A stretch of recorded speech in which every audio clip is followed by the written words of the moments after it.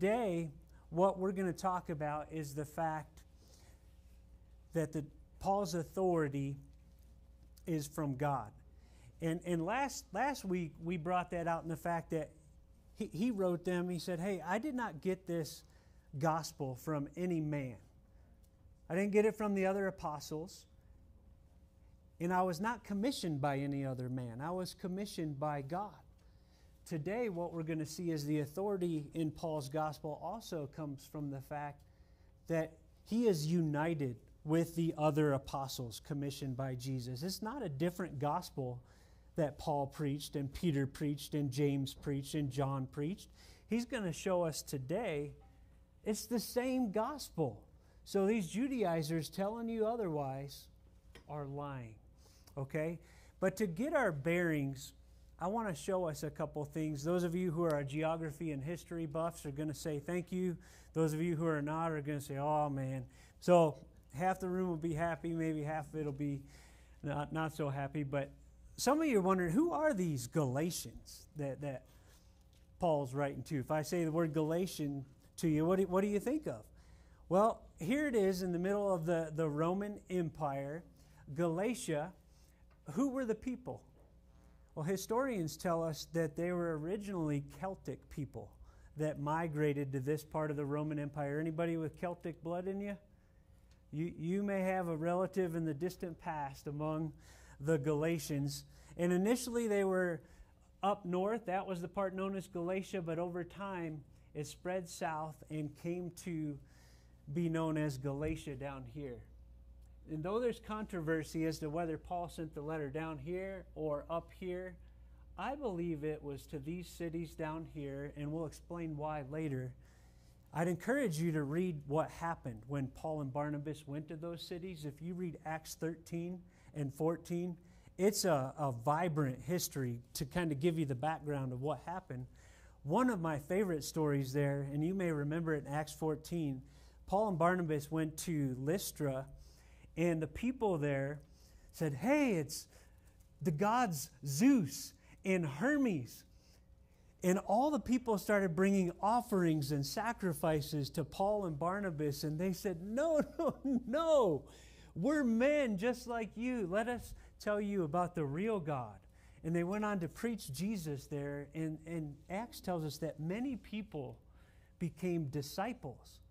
But you may also remember that Paul was stoned so badly by the Jews who were angry at his message that he was left for dead outside that city.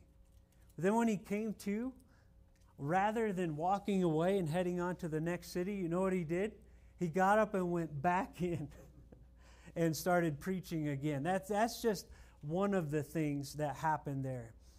I also want to give us just a short history of Paul's early ministry to help us get our bearings where we're at time-wise, because a lot of us know about the later ministry, first missionary journey, second missionary journey, third missionary journey, but the first part's not talked about as much. So courtesy of esv.org, and we'll put the whole timeline of Paul's life and ministry at that link on our Facebook page. We're just going to look at part of it here, just to help us get our bearings where we're at. Let's start with the birth. AD 5 to 10, he was born in Tarsus. 15 to 20, he was trained in Jerusalem as a Pharisee by Gamaliel. Let's go on to the next one. He was an avid persecutor of the Christian church before Christ. He wreaked havoc on the church. So you see the death and resurrection of Christ, 33 AD, 31 to 34, Paul was present at Stephen's stoning. You remember Stephen's stoning in the book of Acts? And he was giving approval to it. So that's the side of the equation he was on at the time. He actively persecuted Christians. Let's go on. Events around his conversion, which we talked about last week, 33, 34. You have that trip to Damascus where he's going to persecute more Christians. But the bright light, the voice from heaven, the big turning point. 33 to 37. He stays in Damascus a short time, then he leaves for Arabia, where we talked last week was likely a period of up to 3 years where he got this download from God about the truth of the gospel. what does it really mean? All those Old Testament scriptures, how they point to Jesus. Goes back to Damascus, and then he had that infamous escape where he was lowered out in a basket. Next slide. Early ministry. This was the meeting we talked about last week. He wrote about it in Galatians 1. He goes to Jerusalem for the first time, meets with Peter for 15 days, sees James. The Hellenists try to kill him, so he leaves back to Tarsus. He ministers there for a while, and that's where we left off last week. Where are we at this morning? This is his second visit to Jerusalem. I believe that's the visit he's talking about in Galatians 2. There's debate about that. We'll talk about that in a minute. But he hangs out with Barnabas in Antioch, and then he goes to Jerusalem with Barnabas. And if you remember in Acts chapter 11, they took with them a gift, a financial gift for the Jewish Christians there, because a famine had hit the empire and they were in dire need. Many wonder, you see this throughout Paul's ministry, this love for the poor in Jerusalem. Was this similar to Zacchaeus? You remember when Zacchaeus got saved, he had stolen all this money from people, and then after he got saved, God transformed his life and he just paid back more than he had taken? Well, Saul had persecuted the Christians in Jerusalem. He had torn apart families, probably leaving many of them in dire straits. So in addition to God's leading, was some of this his way of pouring back into the area where he had hurt? I love that question. I don't doubt that that's legit. But when we get into Galatians 2, that's the meeting. I believe first mission and council. He takes his first missionary journey for about 1.5 years, and that's where he hits the city of Galatia, the area of Galatia that we just talked about. Then he goes back to Antioch with Barnabas, writes the book of Galatians. That even is up to debate. If you want to look into the debate, dive in on your own time. It's worth a good study. I believe it was here because there was an important meeting in AD 48-49. This is where we'll stop on the history.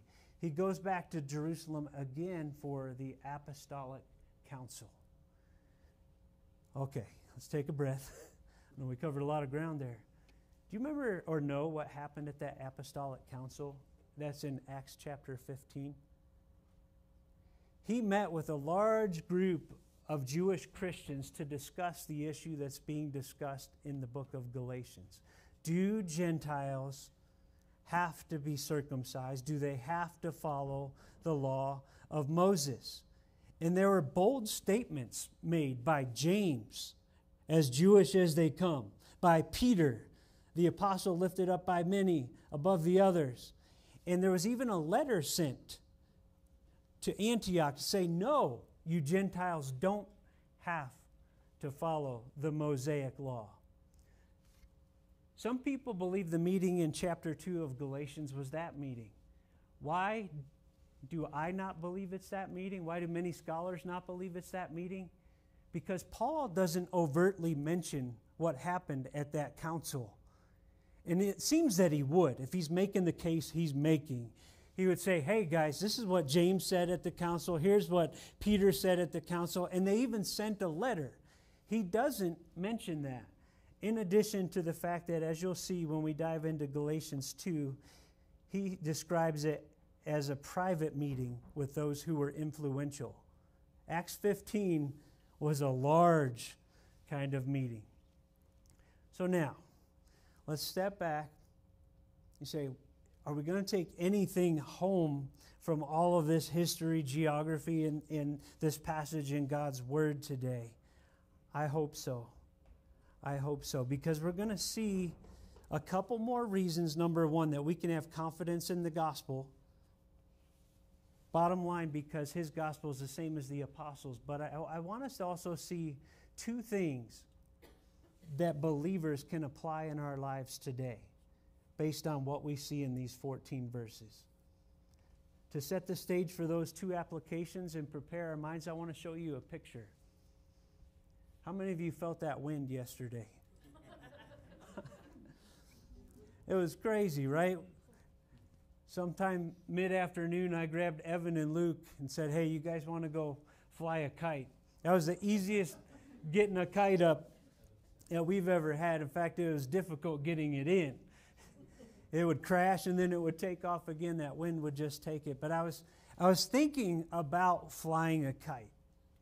And I want you to hear this statement. For a kite to reach its full potential, the power of the wind must be tempered by the tension of a string. Right? For a kite to reach its full potential, the power of the wind must be tempered by the tension of a string. Because what happens if you cut that string? The kite crashes, right? Right? Why do I share that? Well, I believe there are some things in the Christian life that have to be balanced in order for us to reach our full potential that God wants us to. And I'm going to share two of those as we go through this passage. The first one I want to share with you is that the power of time alone with God must be balanced by unity and fellowship with other believers. Okay, why do I say that looking at Paul's life? Well, if as we believe is true, he was out in Arabia for all those years, getting that download with God, what we see in this passage acts as a counterbalance. That was true, but Paul was no loner. Paul was no loner. He would travel here to Jerusalem, showing his unity and fellowship with the rest of the church. And as we think about that, I want to ask you, which side of that equation do you tend to be stronger on, and which side do you tend to be weaker on? The time alone with God? Is that your forte? But then you look at unity and fellowship with other believers and you're kind of like, man, I'm kind of becoming like a spiritual hermit. Or is it the other way? The unity and fellowship with other believers is off the charts. I'm always out with people, but that time alone with God, in His Word, prayer, honestly, I could use some growing. And think about that as we go through this. Another Jerusalem visit. Galatians 2, 1 through 14. After 14 years, I went up again to Jerusalem with Barnabas, taking Titus along with me. And we'll talk about Titus a little bit later, but y'all know who Barnabas was? Remember the book of Acts? He shows up pretty early in there. He was one of the first believers selling his property so that those in need could benefit from it. His name means son of encouragement. In fact, when Paul first got saved and the other believers had legitimate concerns about having him with them, based on his past, Barnabas was the one that put his arm around him and said, no, it's legit. He is a Christian now. That's the Barnabas we're talking about. They go up to Jerusalem with Titus.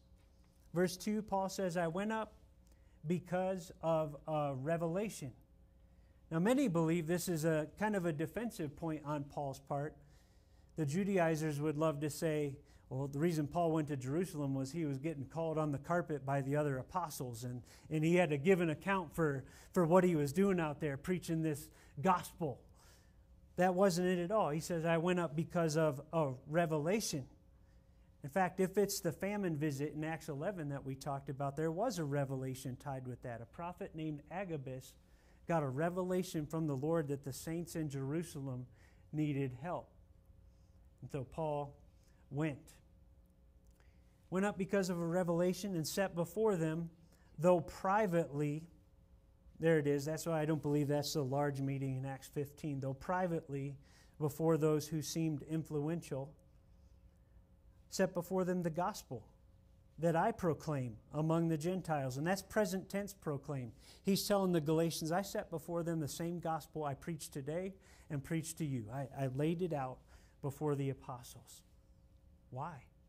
He says, in order to make sure I was not running or had not run in vain.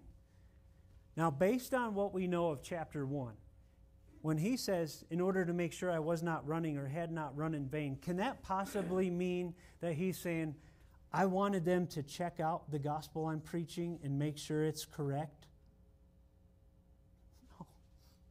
No, he had told us adamantly, I got the gospel through a revelation from God.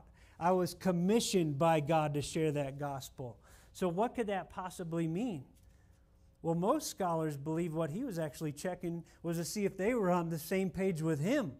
Because if he went out and preached that gospel, but the authorities authorized Judaizers to go out and cut the legs off of it by saying, hey, no, Paul was wrong. You got to follow the Mosaic law and you got to be circumcised. It would feel like that. It would feel like all his work was undermined. Right? Does that make sense? Go on to verse 3. Some of you all like object lessons in sermons. Paul brought along the ultimate object lesson to this meeting. Verse 3, even Titus, who was with me, was not forced to be circumcised, though he was a Greek. At this meeting where they're going to discuss circumcision and the Mosaic law, he brings along a Greek man named Titus who had accepted the Lord and was not circumcised. Talk about an object lesson, right? He's there at this meeting in Jerusalem with all these Jewish Christians. Now, some of you recognize the name of Titus. Paul would later write him a letter that we know as Titus. Titus became the pastor of a church of Cretans. That was the actual location, the Isle of Crete. It wasn't well, some people say it was a description of the people. That's why we got that name today. But it's this Titus, the object lesson, an uncircumcised Greek Christian. Why does he share this with the people in Galatia? Well, he wants to show them, what would the Jewish leaders say about that? In the heart of Judaism, the capital, Jerusalem, what would they say about that? Well, he says right here, even Titus, who is with me, was not forced to be circumcised, though he was a Greek. It's almost like, take that, Judaizers lying to the people in Galatia. The authorities in Jerusalem didn't make Titus do it in Jerusalem. Why are you trying to make him do it over in Galatia?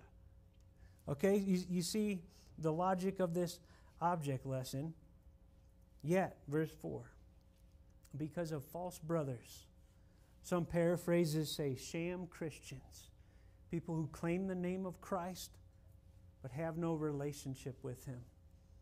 Similar to the wolves, Paul would later warn the elders of Ephesus about in Acts 20, those who come in among us and begin to speak another gospel to lead the flock astray. Yet because of false brothers secretly brought in, who slipped in. Now we don't know if they slipped into Antioch where Paul had been or into this actual meeting, but the words here, secretly brought in, who slipped in, it's Greek words used almost like an undercover military operation, like spies trying to get in to this meeting. It says it right here, to spy out our freedom that we have in Christ Jesus. To learn what's being taught about this salvation by grace through faith alone in Jesus. And how can we use that against them? That kind of mindset. To spy out our freedom that we have in Christ Jesus so that they might bring us into slavery. That's how Paul saw it. We may think of it as no big deal today, but Paul realized that if you start adding human works as a basis for salvation to Jesus Christ, it is slavery. It underestimates the fullness of Jesus' sacrifice, the it is finished.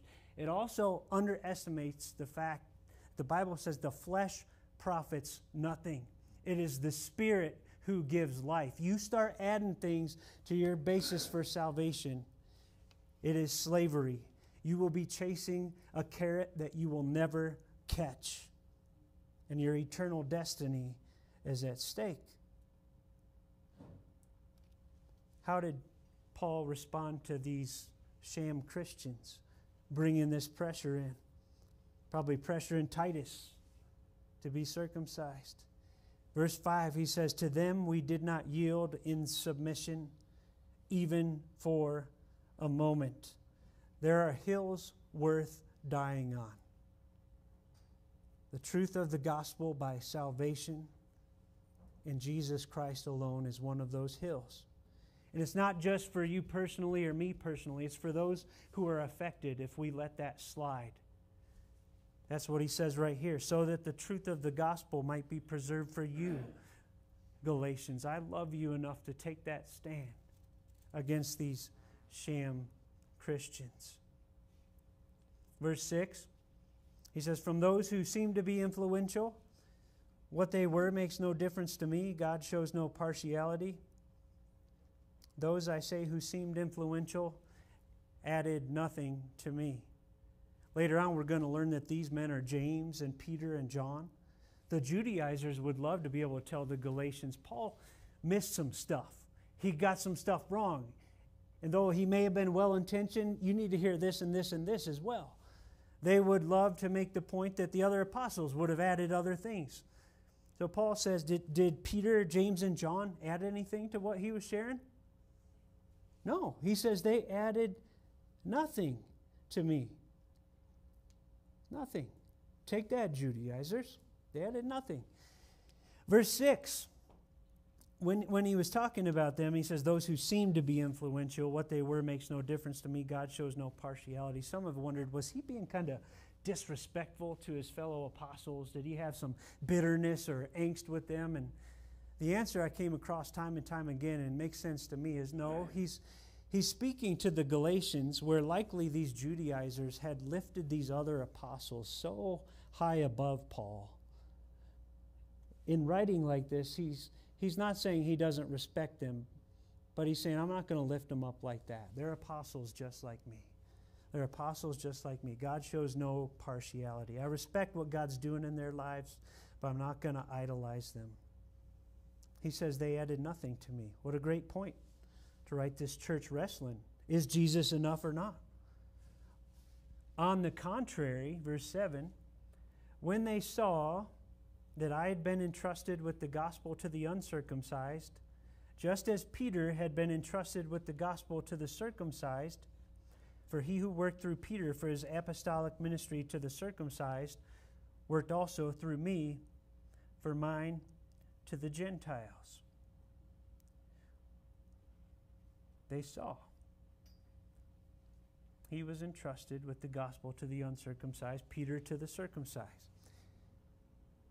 Was it a different gospel that Paul and Peter preached? No. There's a different crowd, right? And it wasn't a hard, fast line. Because you'll remember Peter, right? He took the gospel to Gentile Cornelius. You'll also remember that Paul, when he went to cities around the Roman Empire, where did he often stop first? The Jewish synagogue. So it's not a hard, fast line, but it's talking about primary callings. We see that even today, don't we? Every Christian is called to share the same gospel in this world. That's why we pray for overflow, for the good news of the gospel to overflow outside of these walls into the lives of the people we know. What we say, pray for opportunities, look for the open door, seize the moment. That's true for every Christian, but who you're called to do that with is likely different than who I'm called to do that with. That's what he's saying. And they realized it was the same gospel, the same God at work in Paul that was at work in Peter.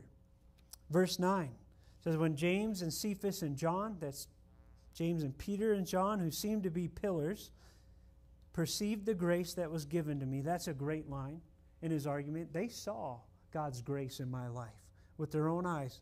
Not only my salvation, but his grace in my calling. When they perceived it, they gave the right hand of fellowship to Barnabas and me. Now today a handshake means little. In fact, they were virtually knocked off the map for a couple of years with COVID, right? But today it's just, hey. Back then, the right hand of fellowship meant a whole lot more than a handshake today.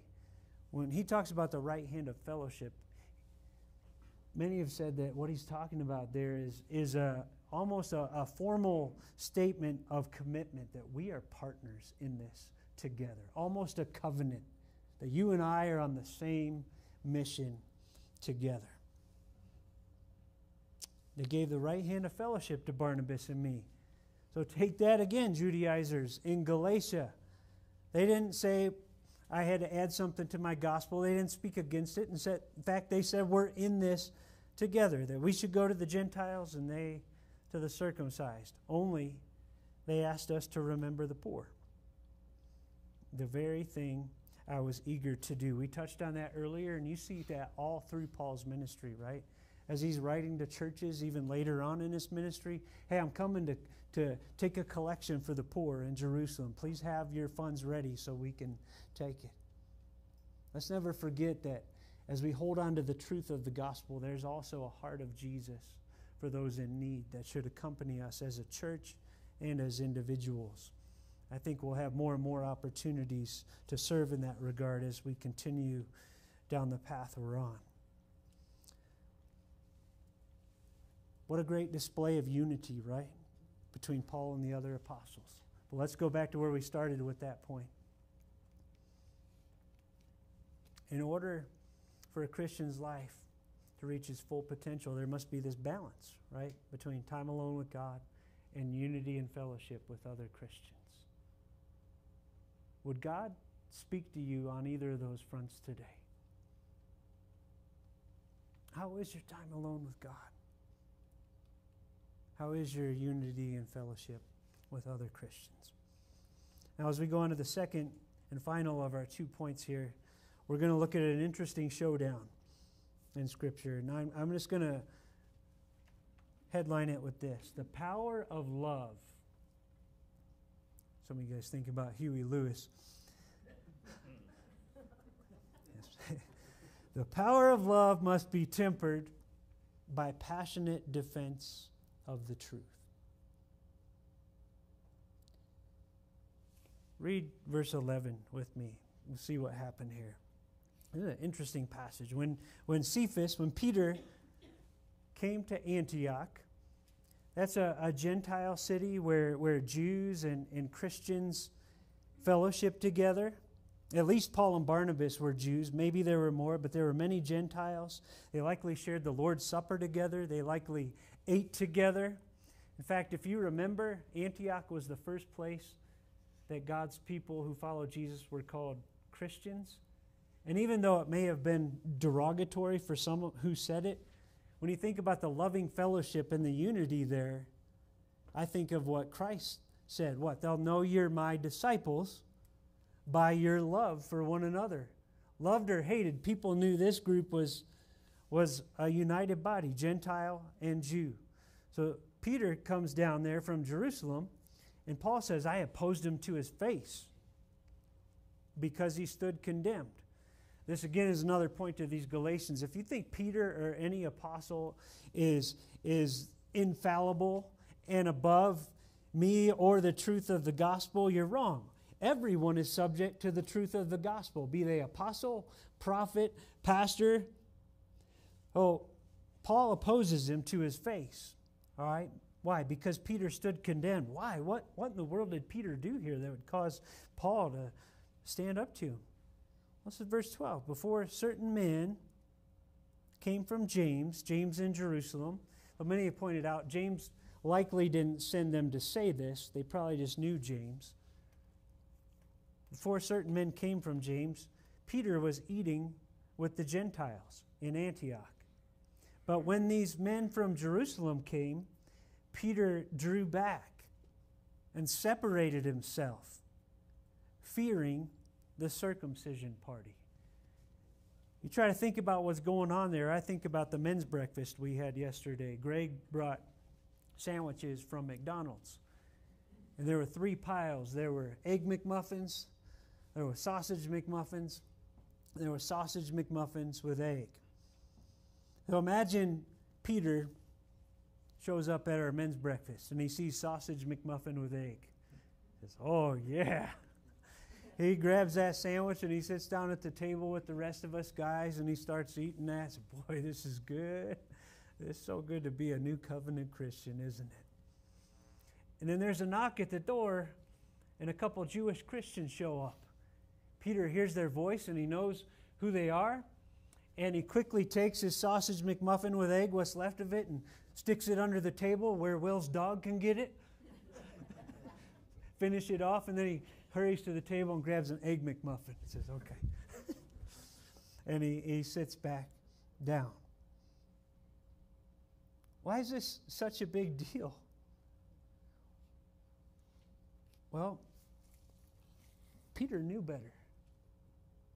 Peter knew deep down in his heart it was right and wholesome to fellowship with Gentiles, and that they were no longer under the Old Testament food laws. How did he know that? Oh, you remember Acts 10? He was called by God to go see a Gentile named Cornelius, and the way God prepared him, Peter's on his roof, and 3 times he gets his vision from God of unclean animals, and God says, get up and eat. And Peter says, no, Lord. No, Lord. No. 3 times. If it takes you a number of times to learn things sometimes like it does me, I think we can all relate to Peter. Peter worked in 3s a lot. Sometimes it takes a lot of times with me too. 3 times God did that. And he said, don't call unclean what I have called clean. And that was all to prepare him for a knock at the door later on.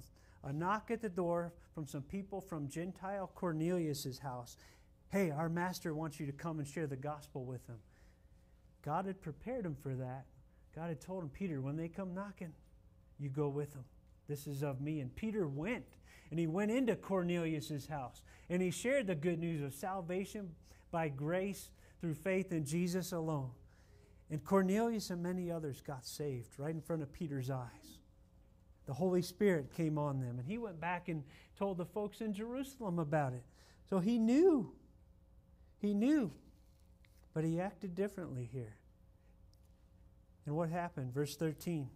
Peter did it, got rid of eating with the Gentiles, separated himself.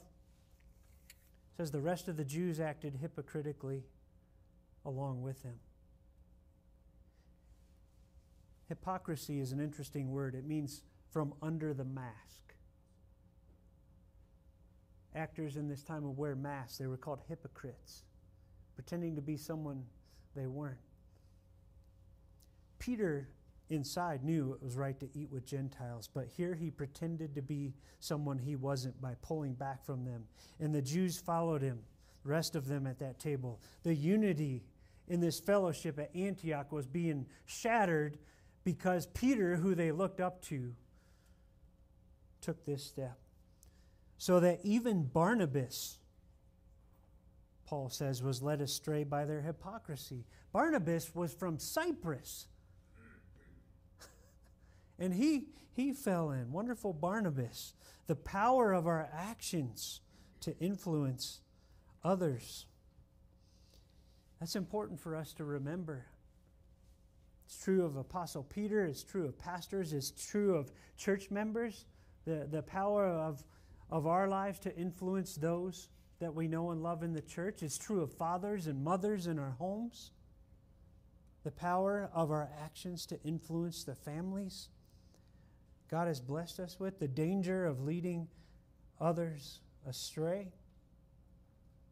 Verse 14, Paul says, when I saw that their conduct, Peter's and the Jews and Barnabas, when I saw that their conduct was not in step with the truth of the gospel, I said to Peter before them all, if you, though a Jew, live like a Gentile and not like a Jew, how can you force the Gentiles to live like Jews? He's saying, Peter, just paraphrase, you've been eating with Gentiles, you've been eating pork chops and bacon for months now. And you're a Jew.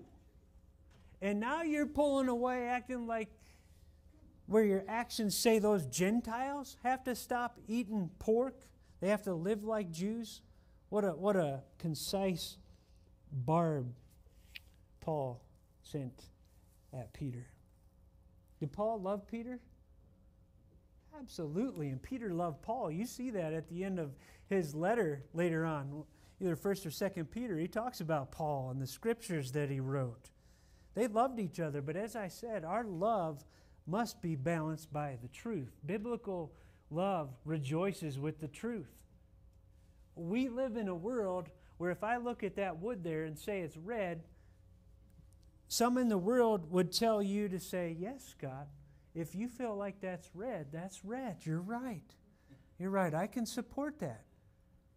That's how many in the world think, especially about moral issues or issues of faith. Biblical faith is different. If I say that's red, you're going to be loving and peaceful, yes, but you're going to lovingly say, Scott, that's blue.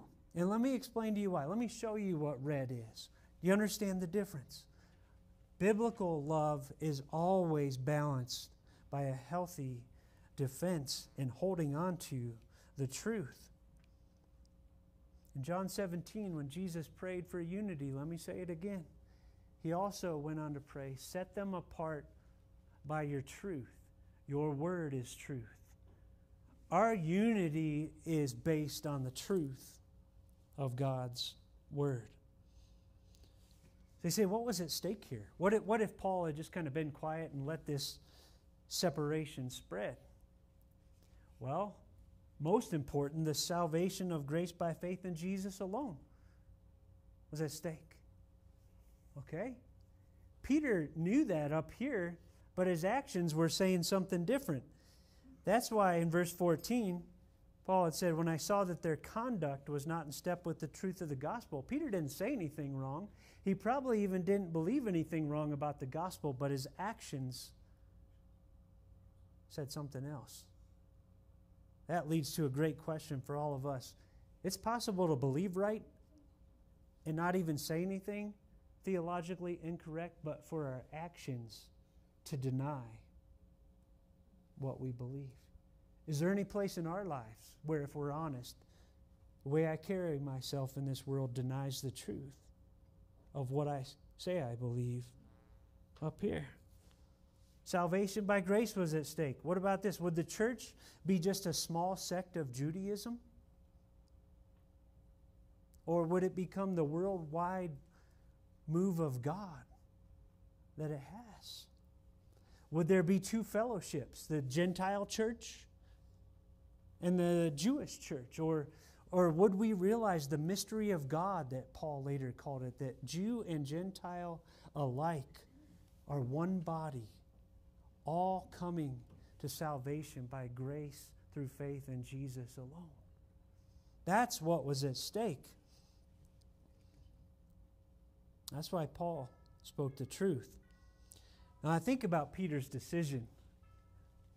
Well, so it's time for lunch. Just a little bit longer. We'll let you get there. I think about Peter's decision. In and of itself, was it okay for Peter to have a meal with just Jews? Is there anything wrong with that? Just out of context, no, that's fine. He can sit down and have a meal with just Jews, right? Just as much as he could sit down and eat with Jews and Gentiles. Okay? There's a lot of decisions in life like that. Romans 14 and 15, Paul gets into it over the controversy of meat that's been offered to idols. Right? I want to talk to us about decision making in moments like that. And I want to look at our decisions at three levels. I want to start with the outermost level and move in towards the heart. Outermost, I want to talk about the move, the action that you take. That's the outermost level of our decisions, right? When you think about a certain action that you're going to take or not take, we need to ask a couple questions. Is there a moral component to this action itself? Is there anything in God's word that tells me this action is right or wrong?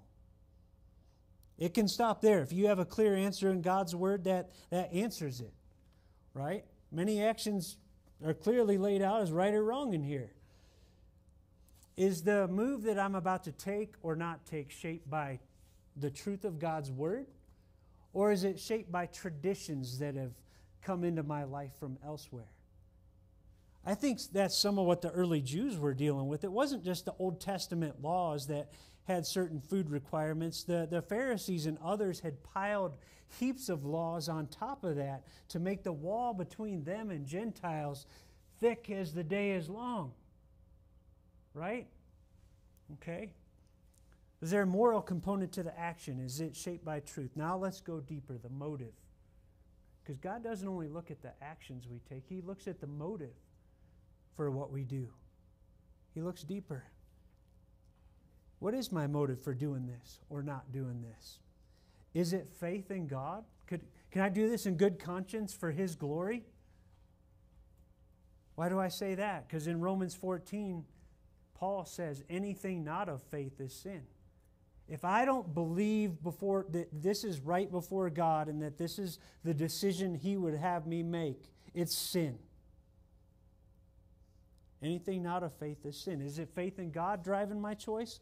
Is that what was driving Peter? No, it tells us what was driving him. Is it faith in God driving my choice? Here's the other alternative. Or is it fear of man? Is it fear of man? That's what Paul said up here. Fearing the circumcision party. You know what Proverbs says? Fear of man is a snare. Fear of man is a snare. What's the motive for what I'm doing? Faith in God or fear of man? And then last, I want to talk about the message. If I do this or don't do this, what message will it send to those that I have influence over? Will it help others or will it hinder others in relation to their walk with Jesus? If they're unbelievers, will this help them see Jesus more or less? If they're fellow believers, will this encourage them or cause them grief? In Romans 14, talking about meat offered to idols, which in and of itself was a great decision for each one to make before God. But what did Paul say in verse 17 of Romans 14? He said, listen, the kingdom of God is not a matter of eating and drinking, but of righteousness and peace and joy in the Holy Spirit. Whoever thus serves Christ is acceptable to God and approved by men. So then, let us pursue what makes for peace and for mutual upbuilding. And here's where you think about the message of what Peter did. Was that upbuilding that precious fellowship in Antioch? No. It was tearing it apart. That's why Paul stopped it in the gap, thank God. One more message question. Does this action I'm about to take or not take, does it further the message of salvation by grace through faith in Jesus alone? Or does it speak against that message? I want to ask us to think about our own lives here. You think about love and truth. And we know biblically they go together, but this world often separates the two. Let's call it compassion and truth for a moment. Which one are you stronger in? We should have both, right? We should have compassion for people. Is that where you're strong? Or is it speaking the truth? Do you speak the truth without love for people? Do you have compassion for others in your heart, a feeling of sympathy, but you hesitate to speak the truth because of what they might think? God, where would you have us grow that we might walk in that balance? I want to close with words from someone who knew what it was to battle for truth. Martin Luther put his very life on the line to battle against the human works that had been piled on the simple gospel of Jesus Christ. And yet he speaks about the balance between love and truth. He calls love charity. I want to close with his words. He says, let this be then the conclusion of all together, that we will suffer our goods to be taken away, our name, our life, and all that we have. But the gospel, our faith, Jesus Christ, we will never suffer to be wrested from us.